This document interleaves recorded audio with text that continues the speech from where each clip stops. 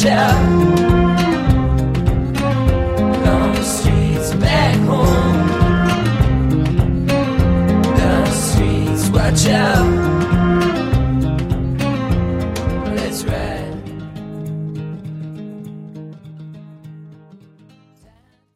A testimonial or a testimony, I don't know what you call them these days, just sharing kind of from my experience. And I want to kind of start with where it started for me, the story of what it means and what it meant for me to grow up in the South and then become a Christian in the South and now pastor and minister the gospel in the South. But I think it started for me, I had my dad's side of the family that was super into our family and especially our name. And from a very early age, it was instilled in me that, Sammy, here's why you're important. Do you know who your fifth great-grandfather is? Your fifth great-grandfather is a man named General Thomas Sumter, who, if you're from South Carolina, he's like one of the lesser known. He's kind of one of the sadder American revolutionaries because he's never in any of the books or anywhere, which is actually kind of humbling at the same time. But The Patriot was like half based on parts of his life. And so from very early on, I would go to school and I would be like, guys, do you know who my fifth great-grandfather is? And it would get quiet, and I would share General Thomas Sumter. And it never really had the effect that I wanted it to have, but it still sounded cool in my mind. Until, flash forward, I'm in seminary, I went to RTS Charlotte, and for the first time I pick up a biography of General Thomas Sumter, the Gamecock. And I'm reading about, in his older age, the way he worshipped at this church in Statesburg, South Carolina, which is in the middle of nowhere, right outside of Sumter. And I was reading, I picked up the book thinking I'm going to learn something about this great man. I was kind of hoping as I was reading it, he was going to be this great man of God, and also my grandfather, and also an American Revolutionary War hero. Small h hero would be the correct way to say that. And then I learned that at this Baptist church in Statesburg, every Sunday, literally this was the way he would come in church. The service would start, the pastor would welcome people would be seated, and then he and his family would be like do a little processional to his family pew. And I wanted to throw up as I read it, because I thought, how anti the gospel is this? And so it's a moment for me where this is kind of when I think about what it means to grow up in the South, this is a little bit of the conflict that I have. In some ways, there are parts of our culture that really embrace Christianity, and there are parts of it that totally miss it. And that's really what I want to do today, briefly, is think about kind of two things. One, why I hate the South, and then two, why I love the South. Why I love that I grew up here and get to be a part of it. So first, just thinking with me for a little bit about why I hate and why many of you, if you grew up in the South, hate it. And I just have, I think, like 4 or 5 things that as I was thinking about it, that I started to think about. Here's the first, is that there's in many ways in the South, there's this focus on the outward over the inward. On outward appearance over inward reality. And I think about the way, there are kind of 3 different ways I think about the way this shows itself. One is in manners. Like I think my family wanted to, more than they wanted to instill the Bible in me, they wanted to instill me saying, yes ma'am, yes sir, no ma'am, no sir. Mabel, I don't know what your family dinner times were like. My dad, who's not a believer, would say, Mabel, if you're able, keep your elbows off the table, which is a ridiculous line. And I would think, this is what was kind of instilled. And thankfully, by God's grace, I married a woman who, her dad's from Michigan, her mom's from California. And when we started raising our kids, and I was like, our kids are going to say yes, ma'am, and no, ma'am, and yes, sir, and no, sir. She was like, that's kind of stupid. And I thought, when I heard it, I was like, are you even a Christian? And then it God has been really gracious. My wife has been so patient with me, and if she were here, she could tell you this whole part of God's gracious work in my life. So manners is one way. I think dress is another. Like part of me wished, I didn't have the courage to do it, but part of me wished I'd shown up in like all seersucker suit with like a bow tie and a little straw boat hat just to do this, just for like a little bit of interactive theater maybe. But I remember being in seminary and going to a great gospel-centered church. And even still, like as a Christian and someone who is embracing and growing in the gospel, showing up to seminary in my jacket and bow tie and like looking down on everyone in their jeans and thinking, the Lord, I'm clearly the serious one here. Like, clearly I am the one who is taking worship seriously. And like, somehow missing what the Lord says to David. The Lord looks upon the heart. And I wanted to say, no, the Lord looks upon the bow tie and sees our... So I think, this idea of valuing the outward appearance of things versus the inward reality. I think another way is in just behaviors. So it's funny, like as I think about sharing growing up, especially in the Christian South, I grew up in the Episcopal Church. It was a gospel-centered Episcopal Church. So I don't feel like I really grew up in kind of the fundamentalist part of the South. But I did get involved with a youth group that was very much that way. And I kind of went that way, I think, because of growing up in the South. And so for me, immediately when I became a Christian my freshman year of high school, I really did think being a Christian really did mean you don't cuss, you don't drink, you don't have sex, all the kind of moralistic things that a lot of us can relate to. And I remember we had a thing in our high school called First Priority. I don't know if you had anything like that, but the idea was kind of like an FCA, but you would meet, to show that you were serious, you would meet at like 7 o'clock in the morning, and you would study the Bible together, just, I guess, to kind of tell your school, like, we're the real Christians here. We get up early to study the Bible. And I remember going my senior year to enter. This is kind of weird when you think back on what these adults were thinking, but literally it was an interview. It was me and another guy about who should be the president of this Christian organization, and we had to tell them why we thought we should. Which, just thinking about that is a little bit messed up. But I remember saying very confidently, of course I should be the president of First Priority because I don't listen to any secular music. In fact, I sold all my CDs to buy only Christian music, which I wish I could go back. I wish I had a time machine to go back and say, I had this incredible collection, and then I bought really, really bad music, Christian music. I don't listen to secular music, and I haven't missed a quiet time in over a year. And for me, in my heart, I was dropping the mic. And I think they were kind of impressed by this. And then I like to imagine the way Jesus was looking at me in that moment, thinking, "Oh, my friend, I can't wait to crush you." But I think, just intuitively, what I'm saying is, I really everything in me thought Christianity was focused on kind of the more outward behaviors. And the thing, interestingly, that broke me, and this is what I think the downside of that is. And Keller puts this so well. He talks about when you kind of get into the legalistic sides of Christianity, it really does lead you to pride and shame. And that's exactly what did for me. So that moment I was very proud, but then the way the Lord did crush me was through a relationship with a girl that we were doing everything within that relationship that we shouldn't have been doing. And yet I was so proud and so full of shame I couldn't tell anyone about it.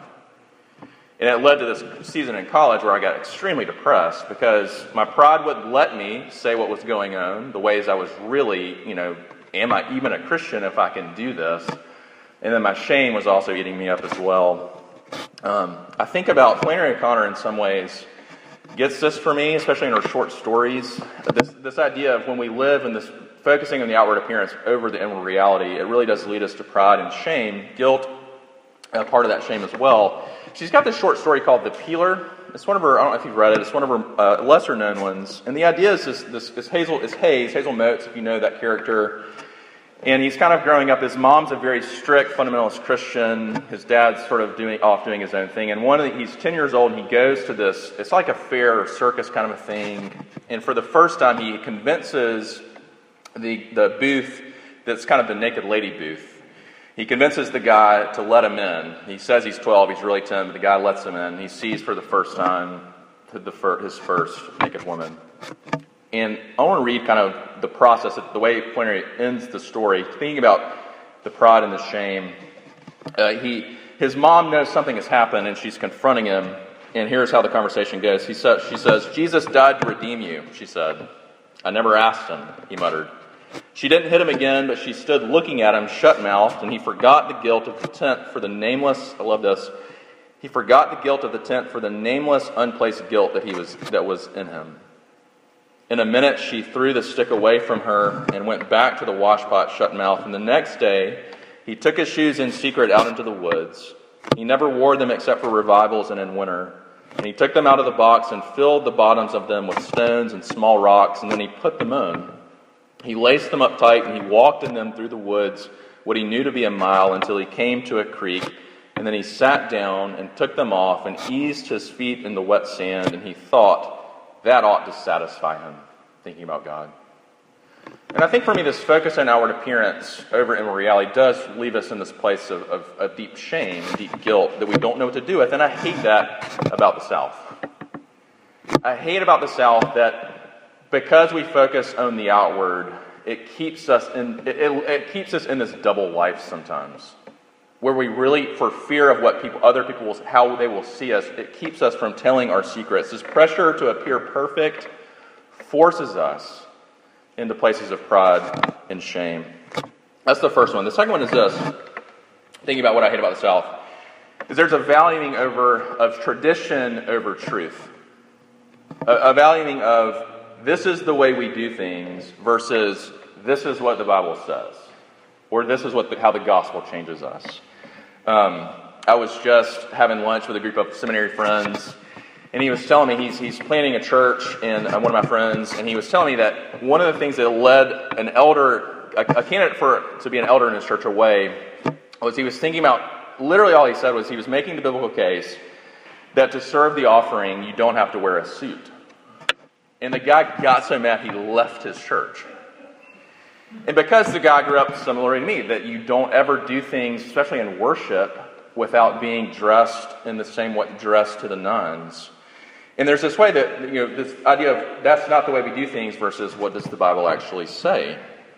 I think very few people got this better than Walker Percy. I don't know if you've ever read Signposts in a Strange Land, but he's got some fantastic essays just thinking through the South and the way the South misses things in this way. And I want to read just a quote from he's got an essay called Stoicism in the South, and here's what he says, thinking about this idea of valuing of tradition over truth. He says this. He says, "The Southern gentleman did live in a Christian edifice, but he lived there in the strange fashion Chesterton spoke of. That of a man, this is the image, that of a man who will neither go inside nor put it entirely behind him, but stands forever grumbling on the porch. The Christian porch is no longer habitable. That pleasant sight of cultural Christendom, neither quite inside the church nor altogether in the street, from which one had the best of both church on Sundays and at baptism and marriage and death, and the rest of the time lived in the sunny old stoa of natural grace and good manners. It doesn't work now. The old Christian porch is becoming increasingly uninhabitable by moderately serious persons, which is to say our best young people. It is surely not too much to say that if Southern Christendom does not soon demonstrate the relevance of its theology to the single great burning issue in American life, it runs the risk of becoming ever more what in fact it is to a degree already, the pleasant Sunday lodge of conservative Southern businessmen, which offends no one and which no one takes seriously." Percy's writing this in the 50s, late 50s, early 60s. And I love that image. That's so like part of growing up in the South is that image of the man grumbling on the porch. He wants part of Christianity to the part that works for him, but he doesn't want to embrace it fully because he knows the other side what it's going to cost him. He doesn't want his life and the way of life that he's inherited from generations down, this is the way we do things part of life, to be challenged, to be changed. So he stands forever grumbling on the porch, neither being able to go in and embrace the gospel or to be able to let it go entirely. This is what I think, the way that I think about this is this idea of being, neither be able to embrace it fully nor give up sort of the life of the street, as Percy says it, is the idea of that why in the South are we so afraid of and can't seem to do any kind of open-minded discussion about things? Like in the church. Why can't we talk about things and go back and understand, for younger generations to go back and understand even theological issues, how do we get these from Scripture? And have this kind of conversation between older generations and younger generations. When I think in the South, I've been in 2 presbyteries in the South in my denomination, and I can say without a shadow of doubt, we were terrified, and not just terrified, but unable to have these sort of open-minded discussions about things, because I think in the South we value tradition sometimes over truth. The third thing that I sort of hate about the South, and I hope you know when I say that I don't, I'm going to talk about why I love the South, but I hope you're hearing me rightly. Here's the third. There's a rooting, and this one's a little bit, I'm still working this one out, but I think there's a rooting of identity in family over church. That there's this idea that my last name means something, maybe even more than the new name given to me in the gospel. And I think this is certainly part of my story because of my grandparents and because of my dad's side of the family, but I think it's a story for a lot of us.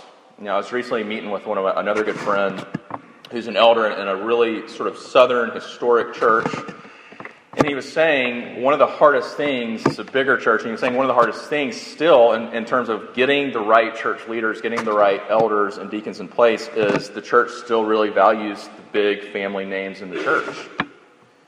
And you'll still get in every class these names, these guys who probably by character and even maybe by their own testimony with the gospel have no business being leaders in the church, but because they have family names, they still get in there and they're valued in that way. It makes me think a lot of Paul when he's writing to 2 Corinthians 5, and he's talking about this idea, 2 Corinthians 5:16, and he says, "From now on, therefore, we regard no one according to the flesh. Even though we once regarded Christ according to the flesh, we regard him thus no longer." I can remember, I think what this did in me that created this tension, is I can remember going, when I was in high school, with my best friend, and we were visiting his grandmother, which was interesting in and of itself. And we were just kind of making small talk, and somehow we got on this topic of this family from our town that had pulled their kids out of school to go serve in Africa. And she was, she would have been a professing Christian, and she was horrified at this thought. And she told us, how could you do that to your family? How could you let those kids get no education? How could you let those kids grow up in a place where they, barely speak English? How could you do that to your family? And I remember thinking for the first time, wow, this woman is sort of not a Christian? And then she did then go on to give us a weird talk about sex, which was another really one of the stranger visits I've ever had. But there's a way, I guess this is what I'm still working out, there's a way, and what's dangerous about this, in campus, so I've been in campus ministry for 9 years. I see lots of students from the kind of churches that I'm talking about, which are our churches, some of us. And there's this subtle thing in the name of family values, I think, where family still almost comes before church and kingdom. And I want to be careful because I definitely am all for it. I'm a pastor. I never want my family to feel like they're sacrificed at the altar of ministry. But it's also, there's weirdness when I get students. I have one student in my ministry right now who, his mom, literally, he's a 21-year-old man, small M man, who wanted to sit with his friends at church. And his mom cried because she wanted him to sit in the family pew. And we had that conversation. I was like, brother, you've got to move out of your house as soon as possible. And but this idea of, their family almost comes before church and kingdom. And their family almost, and I think this is something that I hate about the South. I know it's not just in the South. It's certainly part of it. Here's the fourth one. There's a definite favoring of what Christian Smith calls therapeutic moralistic deism over the gospel.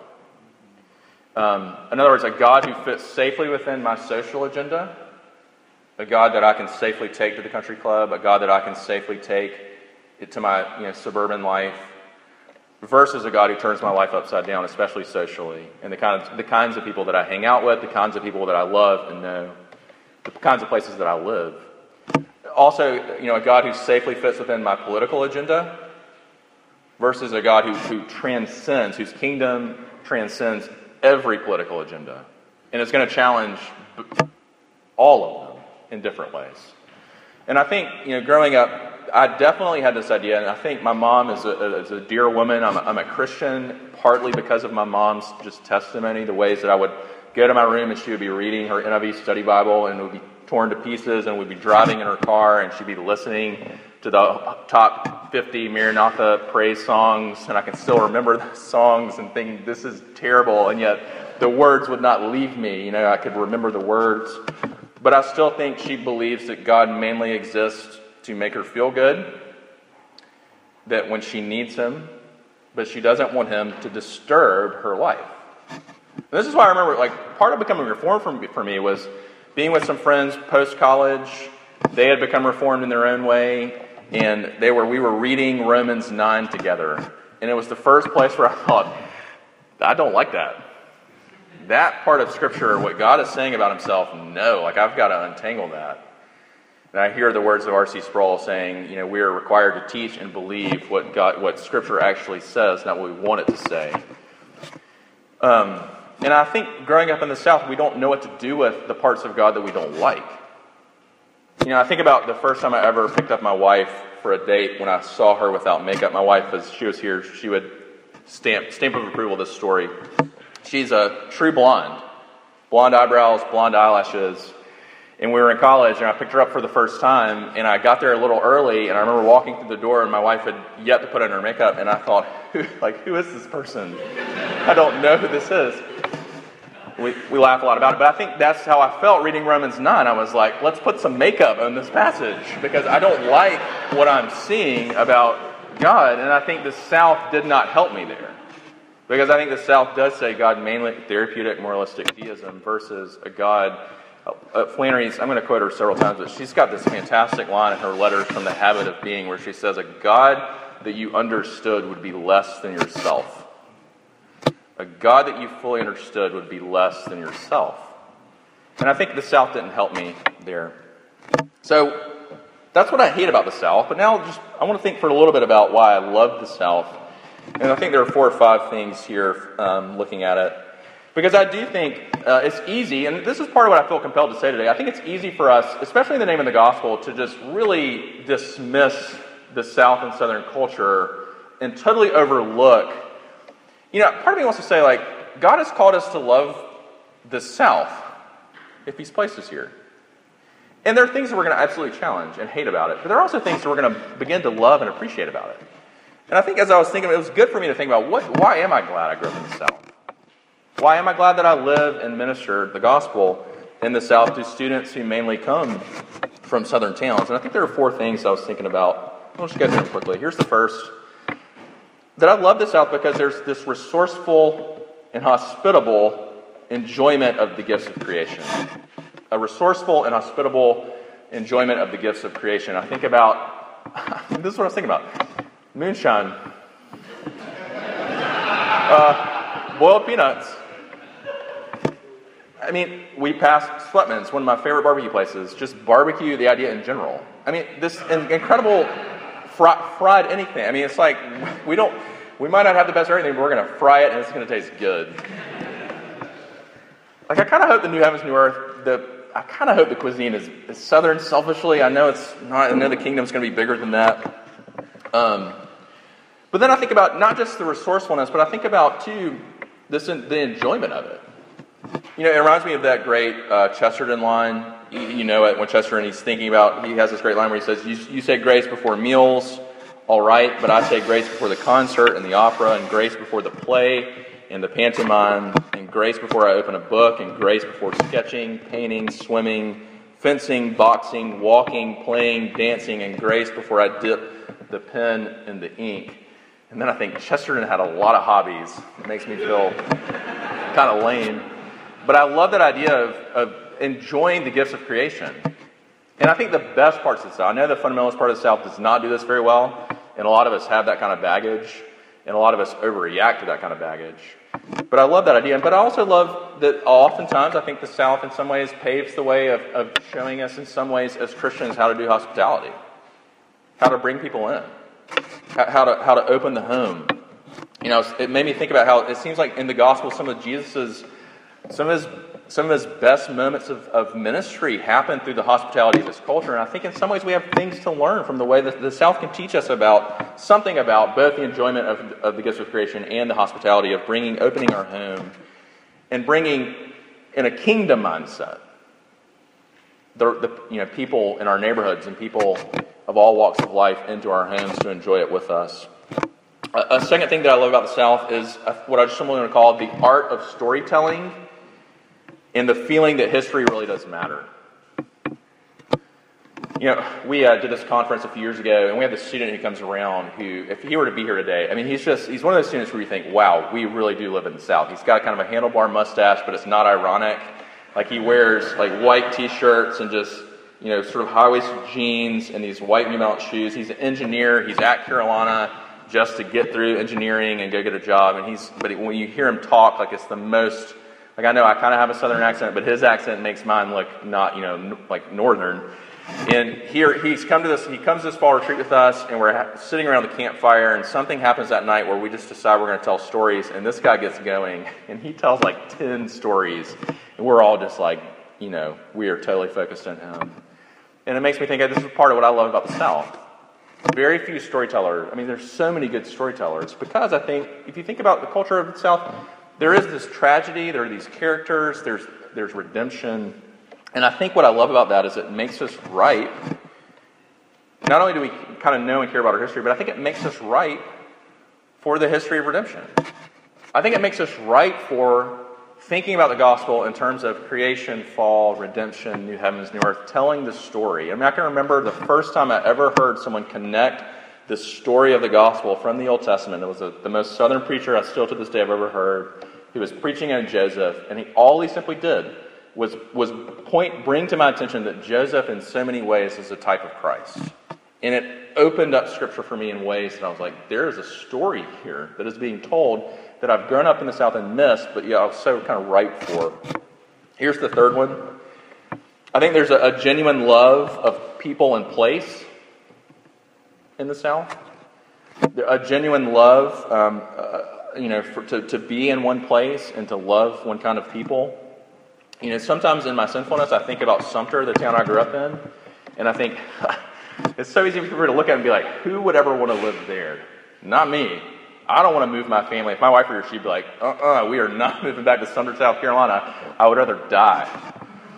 And I'm kind of like, yeah, I mean, I get that. Like, Applebee's was the only place we had to go. I mean, like, my friends and I would drive to Columbia to go to TGI Fridays because we thought build your own burger was incredible because all we knew was Applebee's. And there's a sense that, but I already mentioned grabbing lunch with these seminary friends just the other day, and there's this one guy, and he was telling us about it. He's in a town outside of Rock Hill, South Carolina. He's been there 14 years. I mean, this is like a sharp guy that could go anywhere. He's been there 14 years, and I was asking him, I was like, are you going to stay there? He's like, I want to spend the rest of my life here. And I get convicted about that because I think, that's just not how I think. Loving a people in a place on the long haul, and I know the Lord moves us where He wants us, but that idea was really convicting. Zach Eswine, in Sensing Jesus, says it like this. He says, no matter how great or gifted we are, God invites us to Himself for the sake of local people in a local place with the long learning of local knowledge in Jesus until He comes.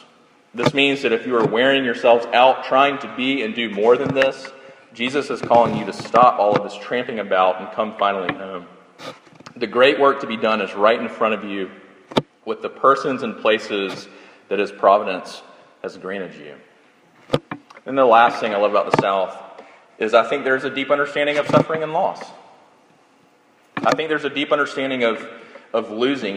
Both Percy and O'Connor will say, part of why the South produces such great writers is we lost. And I think there's something that is big for us in terms of connecting that our being made in the likeness of the glory of Christ is going to come with being made like Christ in His suffering. It's funny, I'll close with this, I was thinking about how the Lord has been at work in me to kind of move me from being a son of the South to being a son of the gospel. And I think that's what I have for you. Because I want to be a small picture of why ministry in the South matters. Is we have the joy and the responsibility of moving men like me, women like me, who have grown up their whole lives in this sort of Southern way of thinking. And we have the joy of seeing Jesus move them from that to being a son and daughter of the gospel. And the way that I like to think about it is, so I went from thinking my whole life the most important thing was, who my fifth great grandfather is? Thomas Sumter. And now I think, yeah, okay, that's okay. But do you know who my father is? Because of Jesus' work on the cross for me, my Father is God. And I love that idea of we get to be part of that in people's lives. So I'm going to pray for us. Father, we do thank you for the gospel, and we thank you for the ways that you love us far more than we even know. And Lord, I do pray that you would move us more into the likeness of your Son, and show us the blind spots especially. But Lord, give us that kind of love for our people, we pray. We pray these things in Christ's name. Amen.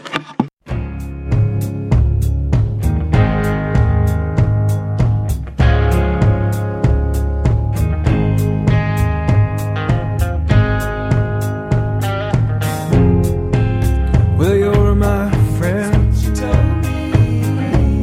and can you see?